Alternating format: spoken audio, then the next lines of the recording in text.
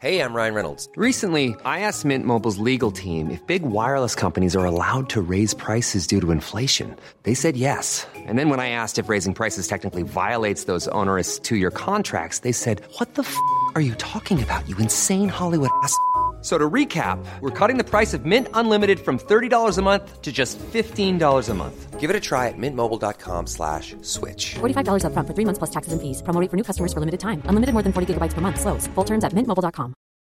Millions of people have lost weight with personalized plans from Noom. Like Evan, who can't stand salads and still lost 50 pounds. Salads generally for most people are the easy button, right? For me, that wasn't an option. I never really was a salad guy. That's just not who I am. But Noom worked for me. Get your personalized plan today at Noom.com. Real Noom user compensated to provide their story. In 4 weeks, the typical Noom user can expect to lose 1 to 2 pounds per week. Individual results may vary. Welcome to the Third Coast Podcast. I'm Katie Mingle. You'll hear our weekly radio show, Resound, here, as well as the occasional story curated recently from our audio library at thirdcoastfestival.org. The Third Coast Festival is a non-profit organization whose livelihood depends in part on support from listeners like you. To find out how you can help or to check out all of the cool stuff we do apart from our radio show, visit our website, thirdcoastfestival.org. Thanks, and enjoy the podcast. From the Third Coast International Audio Festival in Chicago, I'm Gwen Macsai, and this is Resound. My first question to you is, what's your name? Magnus Genioso. And was that the name you were born with? It is the name that I chose. Resound is a remix of music, documentaries, found sound, sound bites, and audio incognito we find all over the world. On the air, the internet, we listen to everything we can get our ears on and bring you the best of what we hear each week on Resound. Do I know you? No, you don't know me. Nothing is more intriguing than anonymity. You're really pushing hard on this, Gwen. You're trying to stoke the flames of controversy, and I'm not playing along with these games. I hate not knowing, but at the same time, I love not knowing. It's a sweet agony, like an unscratchable itch.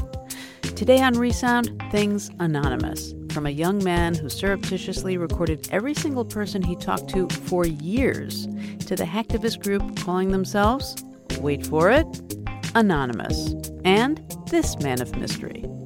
Haven't you ever wanted to be a superhero, Gwen?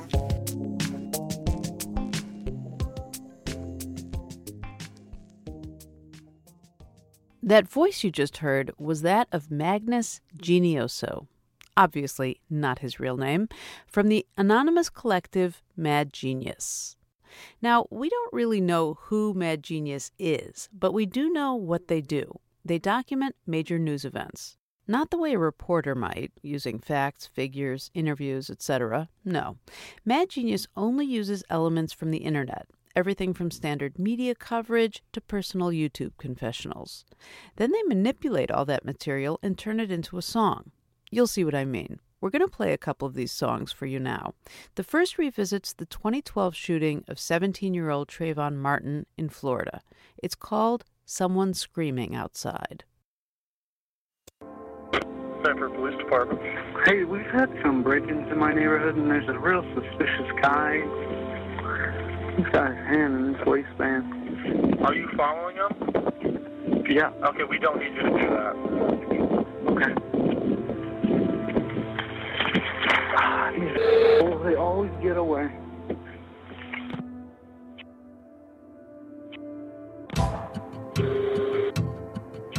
This is 911. Correct?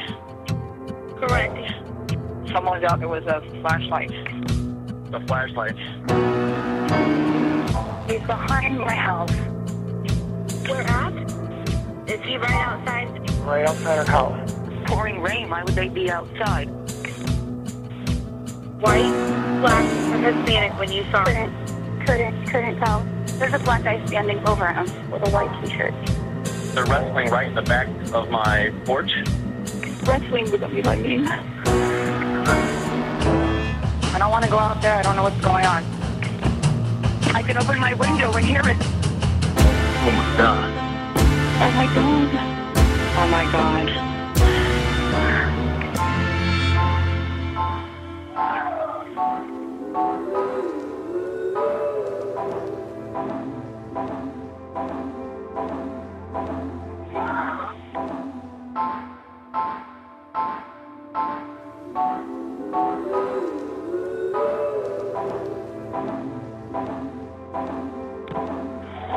Someone's screaming outside.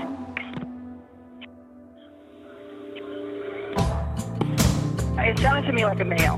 A man laying on the ground that needed help. The guy's yelling help. Hurry up. Hurry up.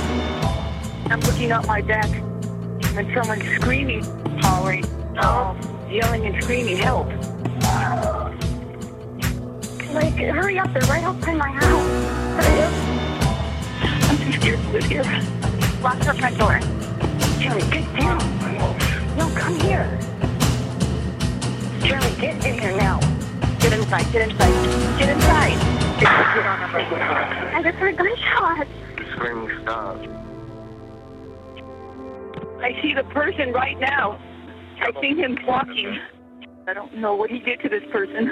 Oh my God. Oh my God. Oh my God. Holy shit. Oh my God.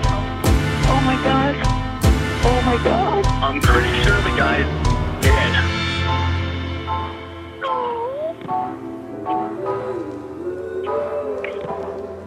I mean, they're looking at the person that's dead. They're just confused.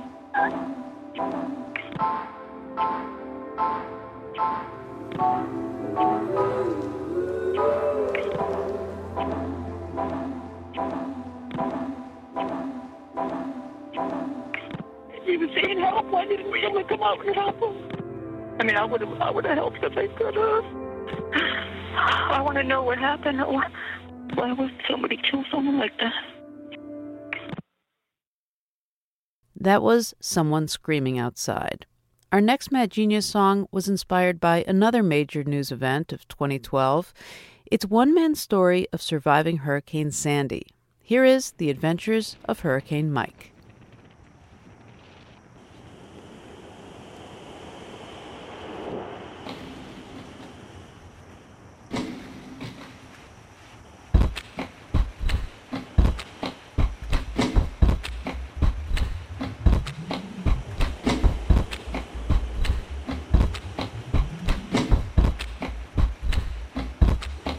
My kitchen went.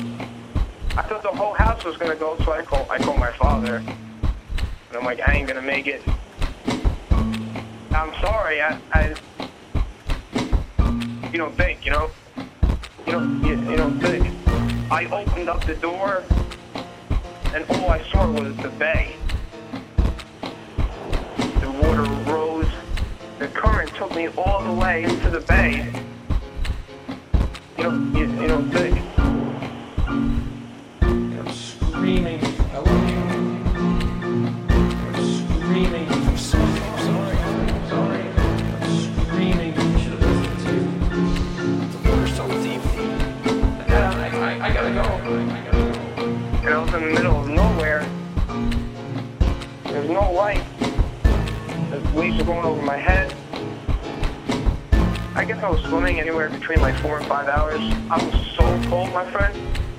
I was so cold. 20-foot waves crashing over me. I drank so much salt water. I couldn't even breathe. I thought I was just gonna freeze right there. Screaming. The water's so deep. So deep. I should have listened to you. I'm gonna try my best to survive. I should never stay here. Dad, I gotta go. Sometimes you don't think. I ain't dying like this. The current took me to somewhere. I don't even know where I was. The first house I went into was flooded. And then there was a lady's house. You don't think. So I just went in their house. I took all my clothes off, wrapped my body with the towels. I try to find anything I can. Anything. I have hypothermia. I ain't gonna make it. I wrote that note. Tell my father I tried. I was with a baby about it. I did my thing. Please live life. I'm screaming. I love you. I'm screaming. I'm sorry. I'm sorry. I'm sorry. I'm screaming. You should listen to you. I screwed up. I'm gonna try my best to survive. I should never stay here. I miss you. I love you.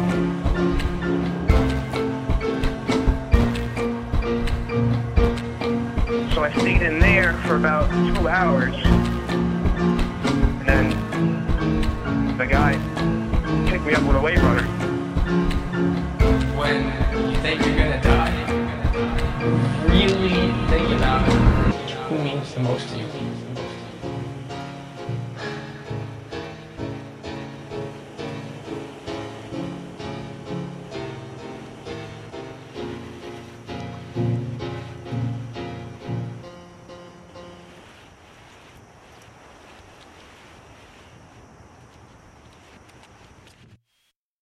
The Adventures of Hurricane Mike by Mad Genius.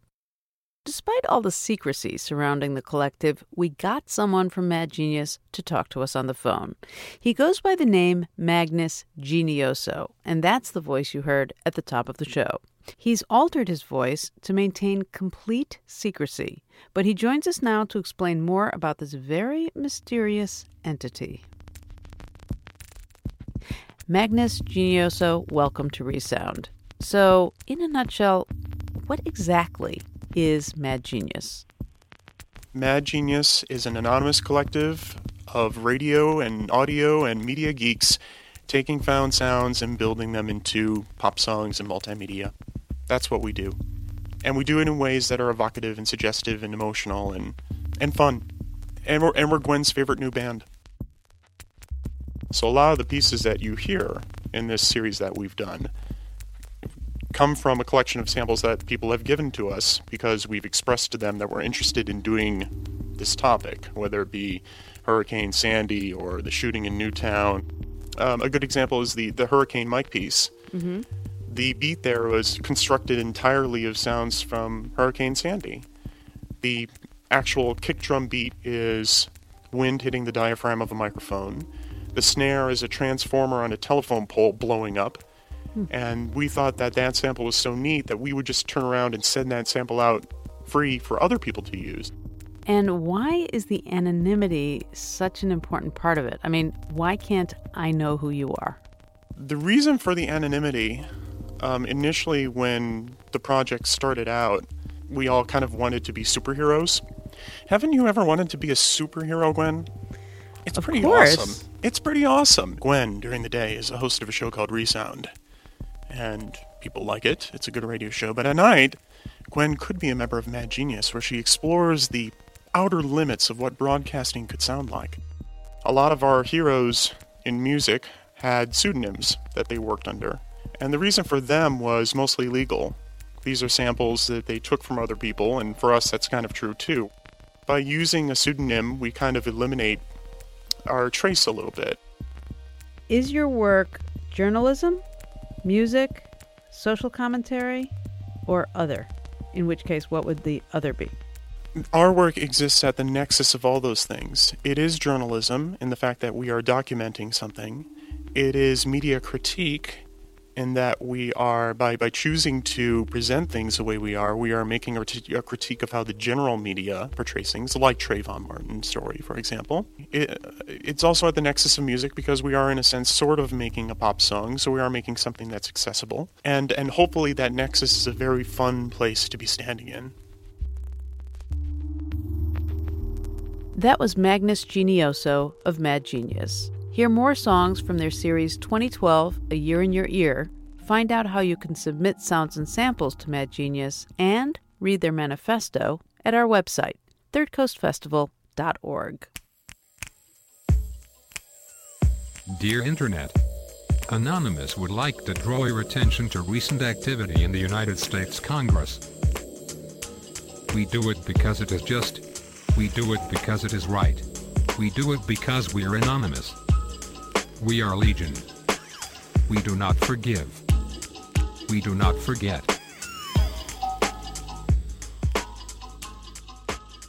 The online group known as Anonymous has no leaders, no rules, no rights, no wrongs, and no public face. Yet they've made headlines around the world as hacktivists, fighting for the freedom of information and against censorship, the Church of Scientology, and homophobia, among other things. Their actions have not been without controversy, but their influence can't be denied. In 2012, Anonymous even made it to Time magazine's list of the 100 most influential people. They don't have an address or a hierarchy, but they do have one policy: no talking to the media. However, that did not stop intrepid reporter Gabriella Lati from somehow getting them to talk. Here is Anonymous, just for the lulls.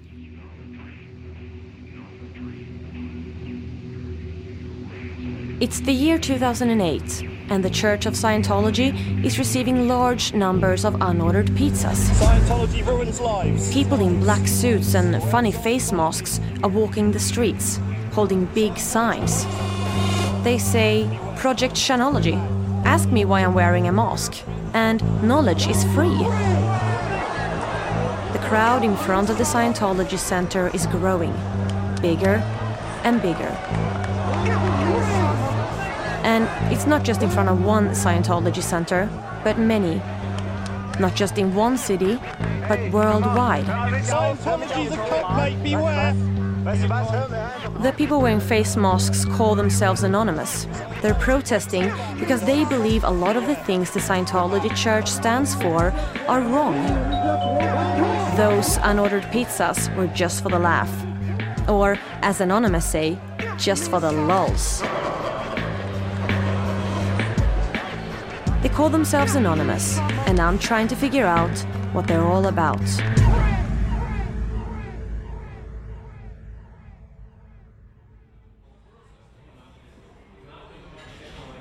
Anonymous is whatever you make of it.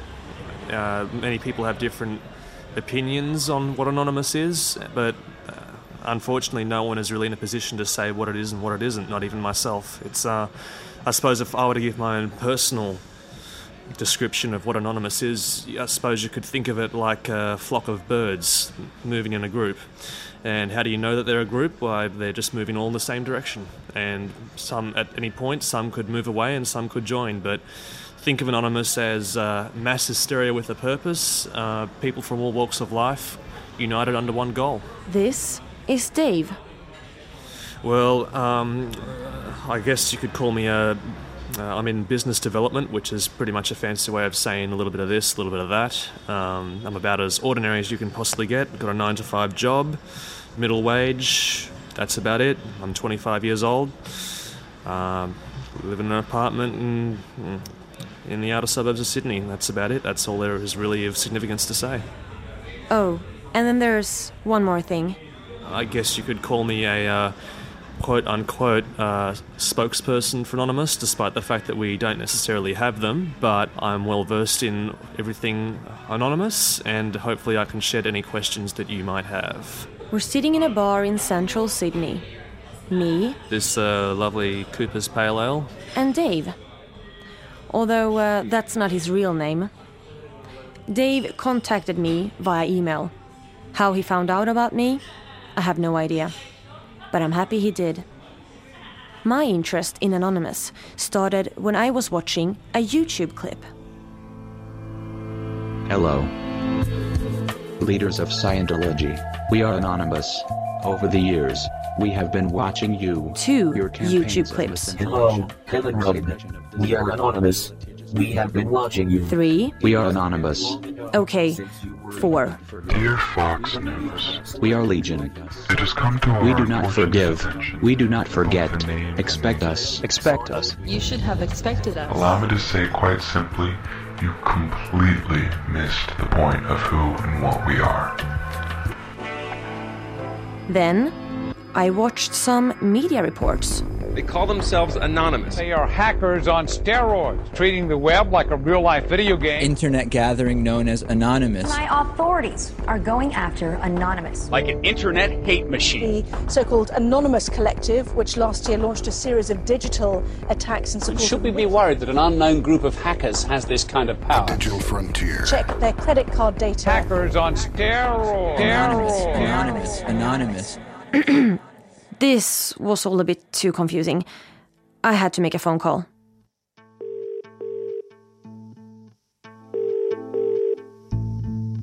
Hello? Hi, it's me. Oh, hey, Gabby. How's it going? Good, how are you? I'm okay. You know how I always ask you questions about internet and stuff? Yeah? Well, do you know what Anonymous is? Where are you? Like 10 minutes from you. All right, we'll come over and we'll talk about it.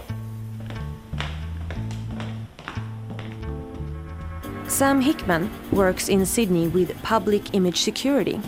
He's one of those people I always call when I have a question about technology. Just like I thought, he also had an answer to my question, what is Anonymous? And can I find one in Sydney? You see them as, there's two ways. There's one where they're seen as a terrorist group, and they're cyber terrorists, and they're causing all sorts of problems. They're, just all sorts of issues all over the internet. I think that's wrong. And then on the complete opposite side, they have the reports where they show them as being juvenile kids, just bored potheads at home looking for something to do. I think that's wrong too. I think they're somewhere in the middle. They're not terrorists, and they're not just kids looking for something to do on a Friday night. But why did some of the media reports call Anonymous terrorists or hackers?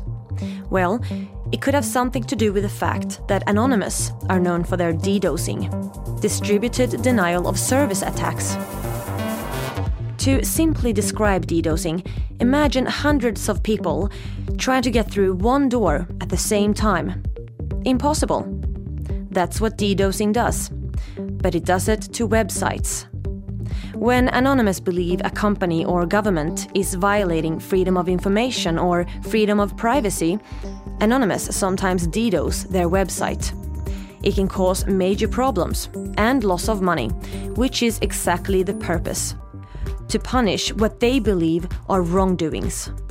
It's an attempt at cyber anarchy, I would say. An attempt to get information to be free. And I think that with what's happened in the last couple of years, we've seen WikiLeaks grow from what really started out as just a small one-man operation releasing documents to front page news. There is no hiding information at this point, and trying to limit people's access to information is something that's going to be less and less tolerated by the masses. And I think that's what this is a sign of, that as we go into the future, people are going to start wanting to have access to everything and not being limited in any way.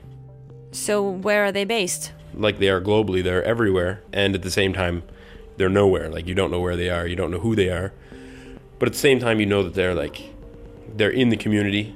You see it through the postering on the sidewalk, on the street signs, through their protests that they have down at the Scientology Center and out in front of some of the stores that they target. But they're definitely here. They're definitely in Sydney. Sam said it would be a good idea for me to visit some of the IRC chat rooms, Internet Relay Chat. Anonymous is using IRC a lot. It's one of the oldest chat systems and is a place for Anons to exchange ideas, discuss projects and upcoming protests. This is where it all starts. I decided to check it out. www.irc. Okay. Let's see. Hello? Yes? Hello. Boobs. I like them big, but not too big. Check this out. www.bigboobs.com. Lols. I'm not sure if this is the right place, but I'd like to ask you a few questions. Do you have boobs? Big boobs? They have to be big, like this. Lols. www.bigboobs. Firm, but not flabby. Lols. Firm, but Lols. not flabby. Lols. They have to be Lols. big. Okay. It took me a while before I found a chat room where I was actually able to have a conversation with people about Anonymous. But even in that room, I had some difficulties with getting answers. Hello? Hello. Hi there. Welcome. Can we help you? Yes, I'm looking for some answers. I want to know more about Anonymous. Yes, well, it depends on what you want to know. And who you are. And why you want to know this information. Who do you work for? Are you a reporter? And how can we be sure that you're not lying? Yes, I am a journalist, and I'm very curious about this group. We're not a group. Not really a movement. I guess we're a network. I guess you're right, but you could be wrong. We're everyone. We're the barista who makes your coffee before you enter work. We're the bartender who makes your whiskey when you've left work. We're your boss, your muddy, your best friend and worst enemy. We're everyone, and we're no one. Okay. But we can't tell you more right now, because you're not verified. I told you it was Troll. Stop being so paranoid. He's not Troll. How do you know? Well, can you verify me then, please? So I can ask some more questions. What's Troll, by the way? Lols, I can verify you. Send me an email from your job to a temporary email I'm setting up now. It will only be valid for 10 minutes. And make sure you include a recent piece of journalism you've done. To hang out in the IRC chat rooms was interesting. Like stepping into a foreign culture filled with new words and ways of speaking. Do you know what lols means? I do now. It's slang for lol, which is short for laugh out loud. It also became a part of my routine as soon as I entered a new IRC channel to quickly explain that I was not a troll. Because a troll, in case you didn't know, is a person who causes trouble online. After a few days, weeks, I was finally verified. And then, one day, bingo. Hello. Hello. How's it going? I had someone on my Skype line. He was a... Well, this is exactly the problem. There's not really any such thing as a member. Right. He was a... An anonymous. I'm somebody who's part of the anonymous movement. How were you introduced to Anonymous? Well, mainly I was introduced in two ways, really. It was by the press, mainly. Every time Anonymous does something, there are always a lot of headlines about it. So I just stuck around after that to observe things that were happening. And one of the big movements that was taking place was the Internet Freedom Movement, Project Skynet, which was basically, it's very difficult to define that, but it was a broad movement against attempts to regulate and censor what you can say online. And I thought that sounded like a very good cause, so I got involved in that. When you say involved, in what way did you get involved with it? Well, there was a particular group. Again, all of these kind of very vague anonymous movements are divided into sort of groups of people who decide to do various different things.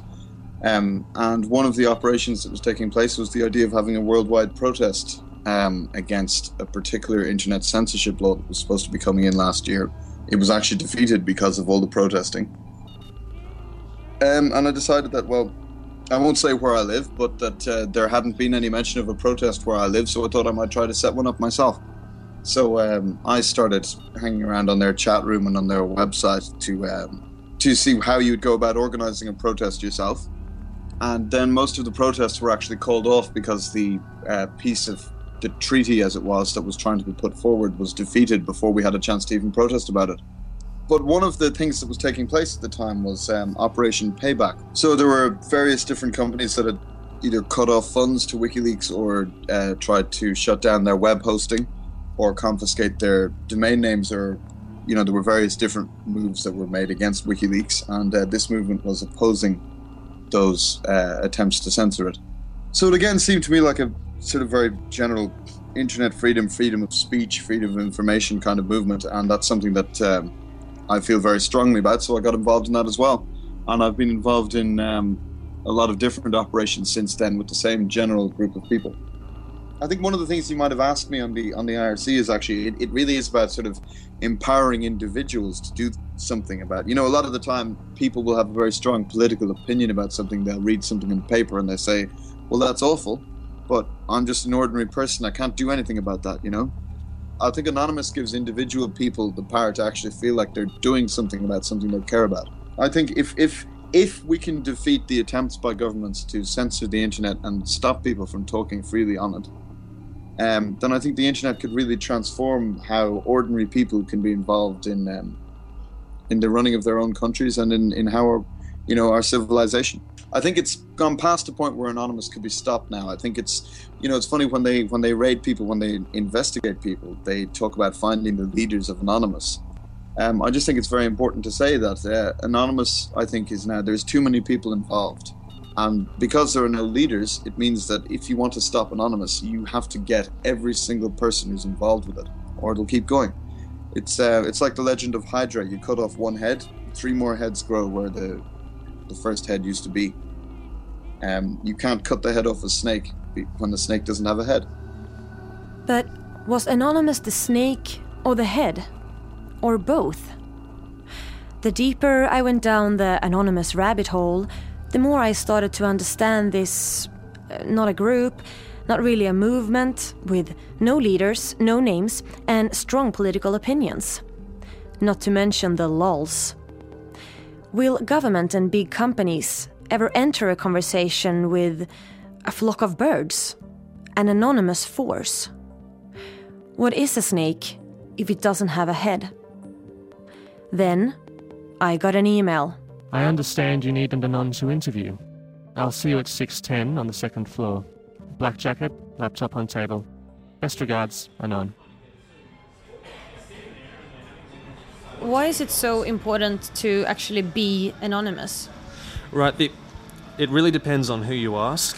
My personal opinion, and again I stress that this is my personal opinion, is that when you're anonymous, you can say anything, you can do anything without any fear of repercussion. Now, while this could be interpreted as a possible opening to exploit that to do selfish or evil things, you have to understand that Anonymous doesn't really want to, cause havoc unless they've really got a reason to, or whether it's to punish whoever the target is. But it's also, being anonymous is also a safety measure. Being anonymous, they're able to get away with a lot more things. They're able to how should I put it?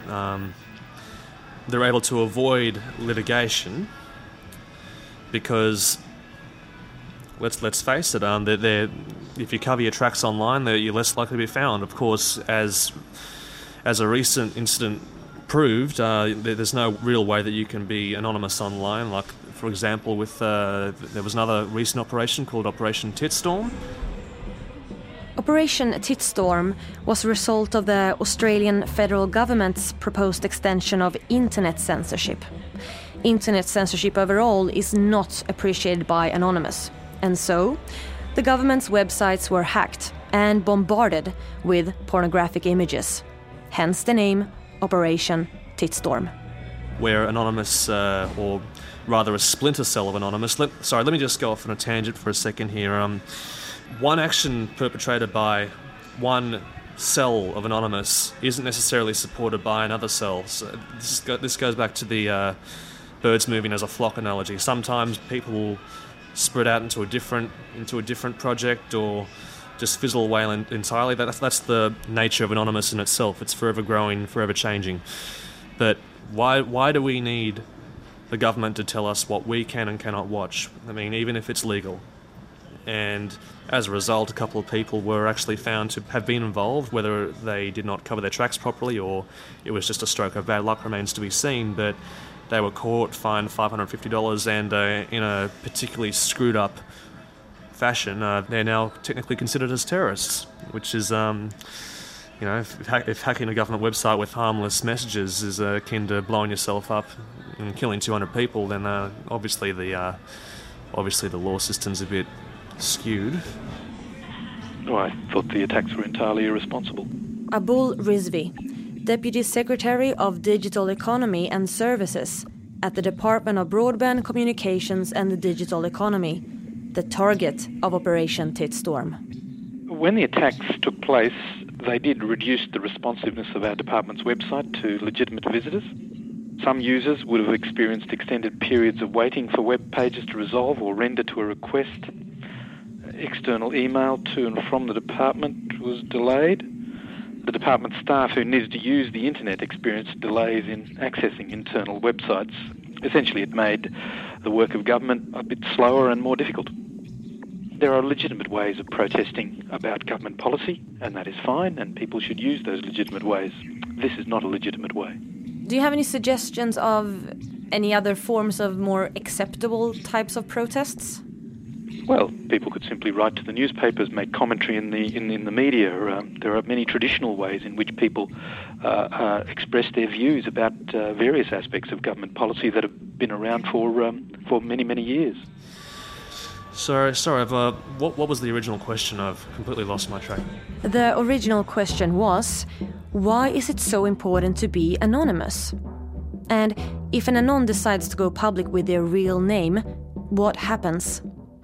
When hanging out in chat rooms, I often came across the name Barrett Brown. His name was also, very often, in the same sentence as the word name fag. Name fag, name fag, name fag. It's considered bad manners for anons to reveal their name. So why did Barrett Brown do it?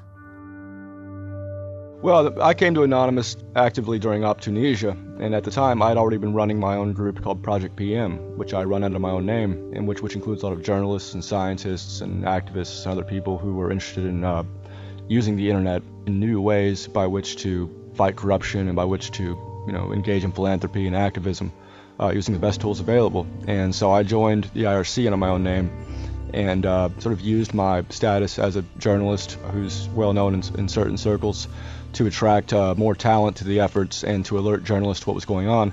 That's stuff I couldn't do if I was, going under some code name or calling myself anonymous. It wouldn't work that way. So, my intent is entirely directed towards getting things done, and to the extent that my name is necessary to put everything I can into it, then I really don't care at all about the traditions or the rules that other people may have. Most of the people who have a problem with that are really more interested in Anonymous being a mysterious secret club and following these rules that really I don't think anyone was really authorized to write to begin with. They tend to be less interested in actually getting things done. So I'm not particularly concerned with their take on that. So you told me this is going to be your last interview as Anonymous. Why? There's a couple reasons. My responsibilities have grown quite a bit in so much as dealing with the media, and then I'm left to write press releases and talk to all the reporters and put out our position. And it basically puts me in the crossfire to a great extent, which is really distracting. And the other reason, which is kind of similar to that, is that our investigation into the persona management issue, the deployments of fake internet personas by the military and by other institutions has sort of expanded quite a bit, and it's become evident this is a major problem. As such, Operation Metal Gear, which I first launched under Anonymous. Operation Metal Gear is trying to get to the bottom of some leaked emails. These emails suggest that there are fake cyber personalities out there, people working for governments worldwide whose mission is to identify anonymous personalities online. Personalities such as Anonymous. The Pentagon asked the federal authorities, including the FBI, I believe, to investigate us during our efforts on behalf of Bradley Manning, the soldier that was being held in, sort of 24-hour suicide watch, sort of a punishment before a trial situation. And I noted publicly that we were going to perform a number of unspecified measures against some of those responsible for his condition, including the spokesman of the Pentagon. And I think they didn't take that very well and launched a probe. Now, I wish they had just called me and asked me, and I would explain to them that everything we were planning to do was entirely illegal, despite what they may have heard. But of course, that's not their policy. They prefer to spend lots of money and time figuring out what I could have showed them, in about 10 minutes. It's gotten to the point where I need to be able to work with a lot of journalists and activist groups and NGOs on this in a coordinated effort, and that's something that I can't really do as well if I'm still associated with Anonymous. So, because this operation is so important to me and a lot of the others I'm working with, I've decided that I need to avoid the drama and the constant internal warfare that goes on in Anonymous, and simply bring this effort out into the public, make it a crowdsourced investigation. So my own goals, involving activism and all that, just aren't really compatible with me continuing as someone who's heavily involved in Anonymous.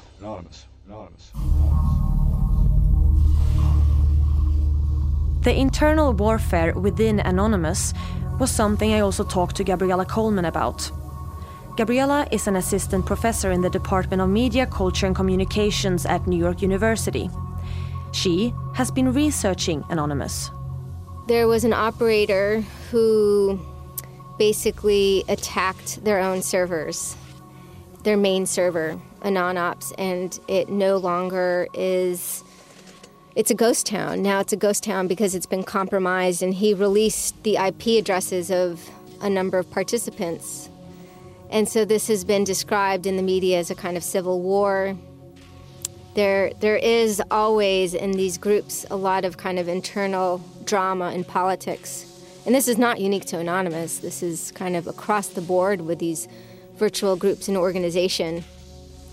But this is interesting because this one person has basically disabled their place of communication organization, IRC. However, and this is the interesting thing about Anonymous, is just because one person takes down one of their kind of critical pieces of their infrastructure, others will erect another one, in a sense. And so this is exactly what's happening right now. Others are putting up another IRC network. And it's an interesting moment because it's a kind of moment of clarification about what this network is about and what their politics should be.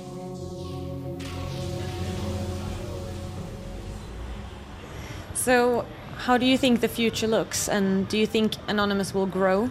Well, if you asked me that 2 years ago, I would have said no, I don't think so. But I look at Anon now. I look at it with a sense of great admiration. I look at Anon as a force that's going to gain even more traction in the coming years. It's going to, as people start to realise that it's not the governments that hold the power; it's actually the people. If they put their minds to it, I believe that as that continues, Anon is going to become a lot more of a prominent force to be reckoned with. If you don't like what Anon does, that's fine. Just stay out of our way. So, what are you going to do now when we finish this conversation? I'm going to finish this lovely Cooper's Pale Ale. I don't know, probably go home, cook myself a nice meal, and go to work tomorrow. Yeah, like I said, I'm about as ordinary as they come. Sorry if you're hoping for a more interesting response.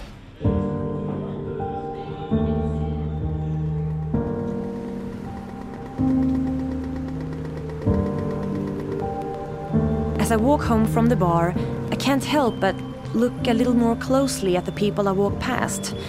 That man in the corner over there who's smoking a cigarette, is he Anonymous? Or is he waiting for an Anonymous? How about a woman who's running to catch the bus now? Is she Anonymous? Or the bus driver? Or what about my neighbor who always plays the piano? Is he? I got a text message. I look at my phone. In green letters from an anonymous number, it says, Anonymous is watching.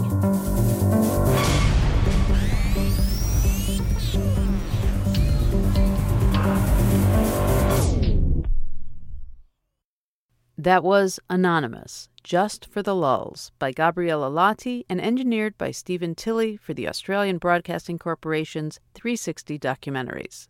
You're listening to Resound from the Third Coast International Audio Festival in Chicago. I'm Gwen Macsai. Questions, comments, rants, and raves, anonymous or otherwise, can be sent to Resound at thirdcoastfestival.org.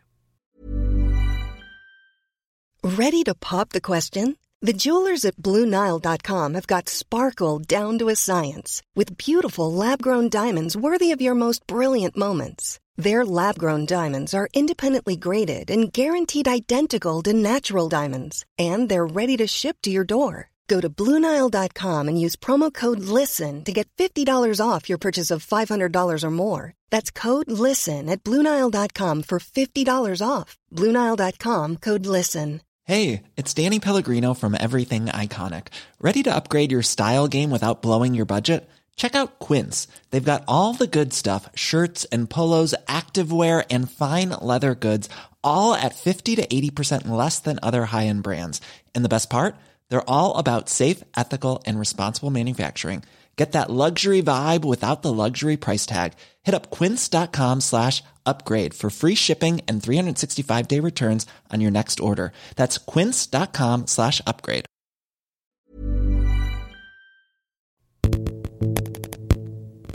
Listen, this is the coolest thing in the world.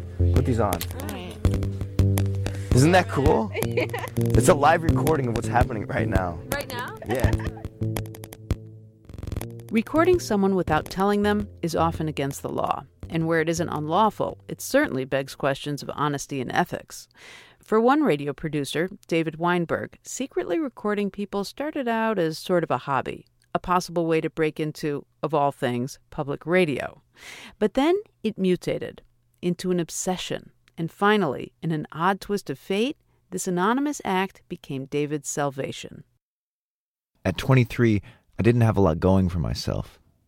I'd been kicked out of college and was living in Colorado delivering pizzas. But while on the job one day, I heard a story on the car radio.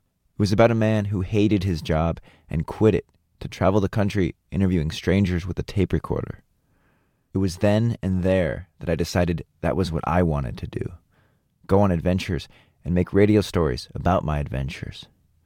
So I quit my job and bought a mini-disc recorder.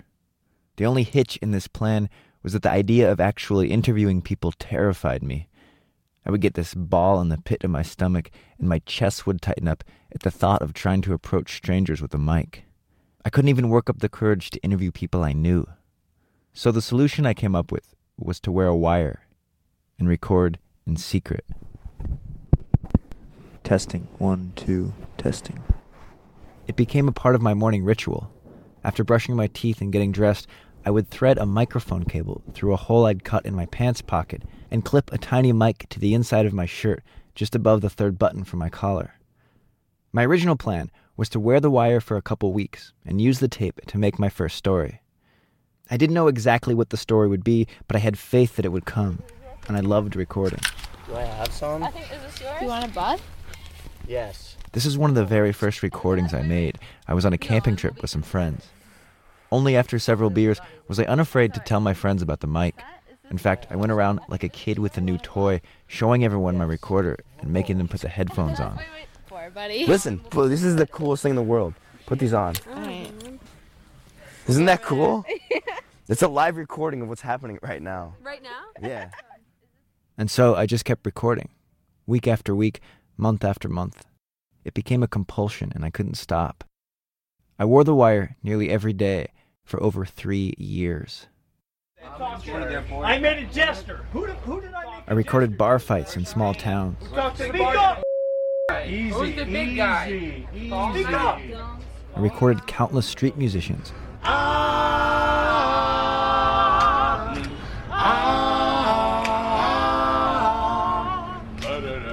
And I went to Alaska and worked on a boat and recorded this guy's reaction to hearing about the Northern Lights for the first time. When they told me that, I'm like, what the you mean the lights be dancing? Like, this guy here dancing, dude. I'm like, And the hippie kid who assured him that it was magic by telling him about the time that he kissed a girl under its vortex. So we kiss, and bam, there's the bolt line, 1/4 inch, because we get just close enough, and it would go pow. And we're like, whoa, no way. And we look up, and the lights are... look.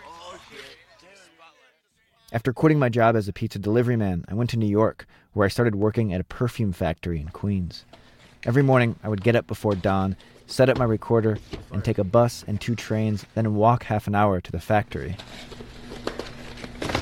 Inside the factory were long tables filled with little mountains of perfume samples and small glass vials. Next to each pile were stacks of glossy cardstock with a picture of Britney Spears on them. Lined up on both sides of the table were Haitian women who spent all day clipping the vials to the cards. Their hands moved so quickly it was like watching a movie on fast forward. My job was to stand at the end of the table and put the samples into boxes, then put those boxes into larger boxes and stack them onto pallets. The work was dull and repetitive, but I got along with everyone, and the Haitian women would playfully tease me about being the only white guy. But the chemicals at the factory made me smell really, really bad. After a couple days, the family I was living with asked me to leave, so I started sleeping under a tree in a secluded area of Central Park. This was during the 2004 Republican National Convention, and the city was packed with people. After my shift at the factory, I would walk around recording protesters. There was an energy to all of it that I found thrilling, and I decided this was the ideal tape to use for my first story. This system must be overthrown, or absolutely nothing fundamental will change. I had this grand vision of a story about the factory and the protesters, of my whole life, and it kept growing with everything new that I saw and heard. It was like some big, fat, sprawling Proust novel. I knew it was all connected in some way. I just wasn't sure how. The truth was, the story was a complete mess. Nearly all my tape was unusable.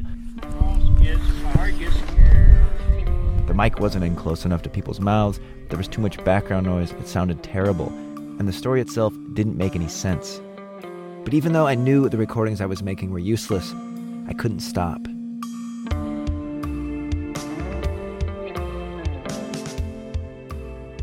I only stayed in New York for a couple weeks before deciding to use the money I had saved up to leave the country and hitchhike around Europe.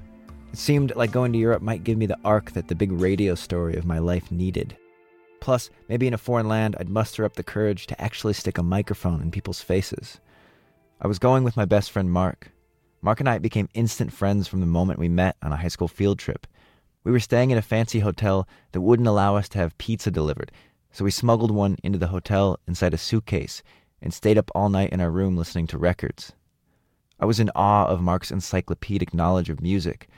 I'd never heard of any of the bands he played for me, but I loved them all because he did. From then on, we were inseparable. Klaus? And you? My name's Mark. And I'm David. You're from England? United States. I recorded all the people that picked us up in Europe. There was the French candy salesman, the Danish truck driver, a German family on their way to a birthday party for a friend of their 8-year-old son who sat next to me and tried to explain in German the rules of the video game he was playing on his Game Boy. Oma, nimmst du deine Jacke nach vorne? I spent hours standing motionless so my shirt wouldn't rub up against the mic while I recorded street musicians and bands in smoky Eastern European bars.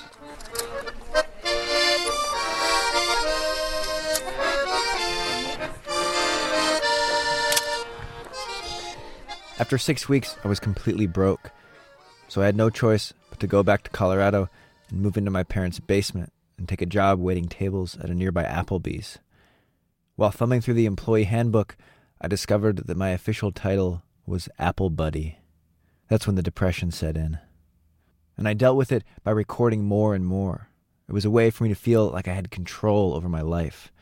As I found myself collecting all this tape, I started to read about other people who obsessively collect things.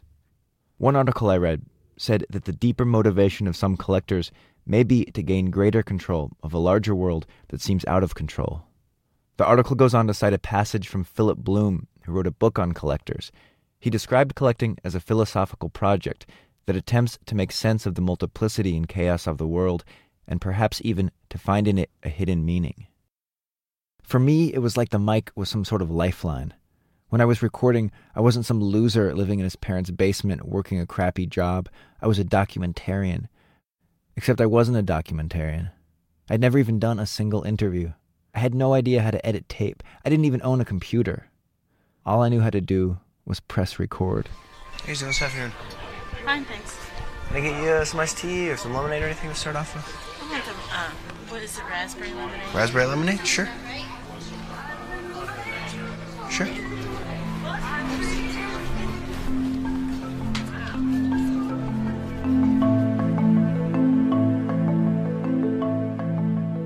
My only friend at Applebee's was a meth addict named Jeremy. After work, I would go over to his apartment and drink beer and play video games while he and his friends smoked meth. One night, I was sitting on Jeremy's couch, and I noticed a tiny notebook on the coffee table. Inside, someone had drawn a series of intricate little boxes with numbers inside them and a name next to each box. Jeremy was using the notebook to keep track of his scores in Mario Golf, a video game he seemed to be playing day and night. There were pages and pages of scores, all done with the precision of someone who was very, very high. Then I came to a page with a diary entry in the same handwriting. The first line read, "I need to get my life back together." Then there was a to-do list. It read, "Get clean, sell Jeep, use money to go to college." The last item on the list was make Dad proud. I turned the page, and there, in bold, dark lines, the Mario Golf scores picked up where they had left off. I felt like I was more similar to Jeremy than I wanted to admit. We'd both lost control of our lives, and instead of doing something about it, he was keeping a notebook, and I was wearing a wire. After that day, I never went back to Jeremy's, but I did keep recording.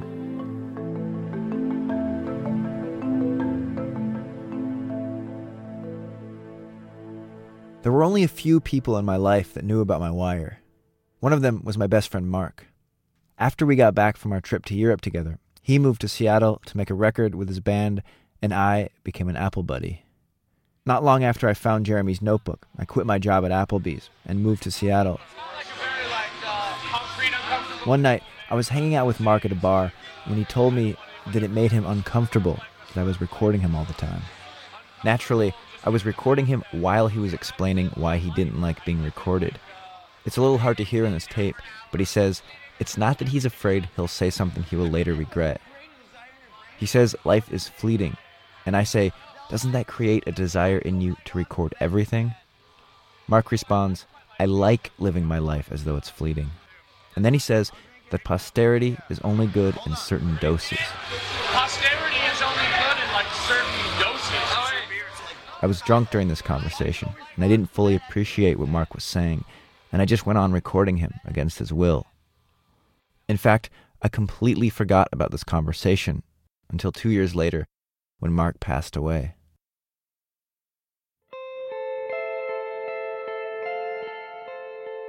After a year of living in Seattle, I moved to New Orleans, and the following summer, Mark came to visit. On his last night in town, Mark drowned in the Mississippi River. My friend Danny and I were with him when it happened. The three of us had grown up together. The day after Mark died, they put his picture on the front page of the newspaper. His body still hadn't been found, and part of me thought that maybe he was still alive, wandering the banks of the Mississippi somewhere downriver. Everywhere I went that day, I kept seeing Mark looking at me through the window of the newspaper machines, and for a split second, I would think it was him alive standing on the street corner. Whenever I think of Mark, it's that photograph of him that I picture first in my mind. It's so burned into my brain that I can't help but see that image when I think of him. It's the same way with my recordings of Mark. As I get older, my memories of him start to fade, but I keep listening to these totally unremarkable moments that suddenly have weight to them. And I'm afraid this is one of the reasons Mark didn't want me to record him in the first place. After the funeral, I told Mark's family that I would gather up all my recordings of him, and for the first time, I started listening to a lot of the tape I had of Mark. Going through hundreds of hours of recordings, I understand now what Mark meant when he said that posterity is only good in small doses. At times, this compulsion to go through all my tape and catalog it makes me feel like a character in some fable about the perils of holding on to the past, where my punishment is that I am forced to relive hours upon hours of my own boring life. What's in the crab rangoon? Like this recording of Mark and I ordering food in a Chinese restaurant. If I get something small, can you spot me? Yeah. Alright, I'm gonna get a small hot and sour soup and then onion rings. I know that sounds weird, but that's what I'm getting. Yeah. I know that it's moments like this one that Mark would not want to be remembered by. If he got to pick which of his recordings would make up his legacy, I'm not sure which ones he would choose. Maybe a song from the last record he made with his band. Maybe an episode from his college radio show. He would want it to be something he was proud of. Definitely not the time he ordered onion rings in a Chinese restaurant. But at the same time, if all that existed of Mark on tape were the moments he chose, there would be something missing. I keep returning to these unremarkable moments precisely because I get to experience Mark the way he would be if we were just hanging out, which is what I miss most about our friendship. To this day, I haven't listened to all the tape I have, but slowly I'm going through it, and every once in a while, I come across a recording of Mark that I've never heard before. And And it's like he's there in the room with me, just sitting and talking about nothing special. And in those moments, the recordings don't feel like such a failure after all. Dude, for one thing I forgot to tell you about when we were busking, like we bought this sweatshirt the night before, like at this place in Lake George. It was outside on the bargain rack for like $5. And it said, "Home Alone with a monster." And I just showed you this picture of like this clog or around this door, like about to open. Like we wore it to the Polish party over to The Wire was produced by David Weinberg for Wiretap from the Canadian Broadcasting Corporation. David can now be heard using his own name and recording people with their permission for Marketplace.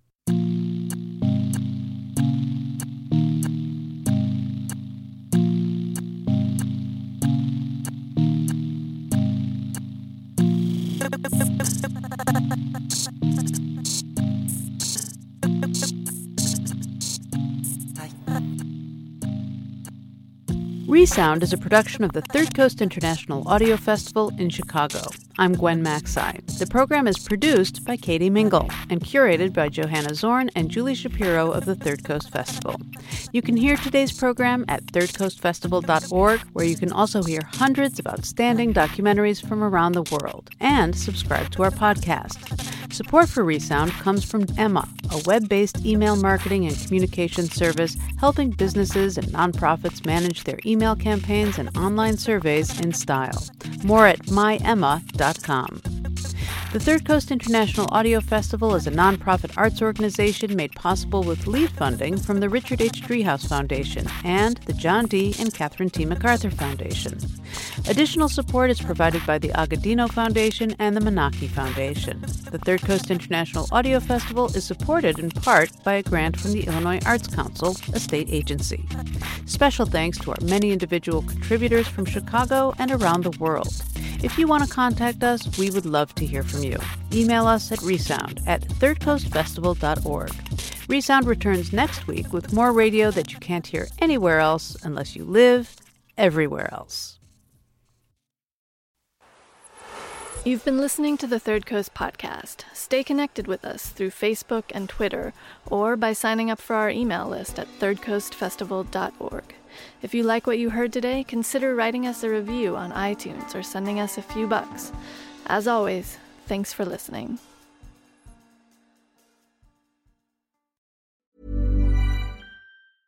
Hey, it's Paige DeSorbo from Giggly Squad. High quality fashion without the price tag. Say hello to Quince. I'm snagging high-end essentials like cozy cashmere sweaters, sleek leather jackets, fine jewelry, and so much more. With Quince being 50 to 80% less than similar brands. And they partner with factories that prioritize safe, ethical, and responsible manufacturing. I love that. Luxury quality within reach. Go to quince.com/style to get free shipping and 365-day returns on your next order. Quince.com/style.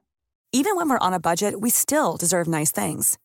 Quince is a place to scoop up stunning high-end goods for 50 to 80% less than similar brands. They have buttery soft cashmere sweaters starting at $50, luxurious Italian leather bags, and so much more. Plus, Quince only works with factories that use safe, ethical, and responsible manufacturing. Get the high-end goods you'll love without the high price tag with Quince.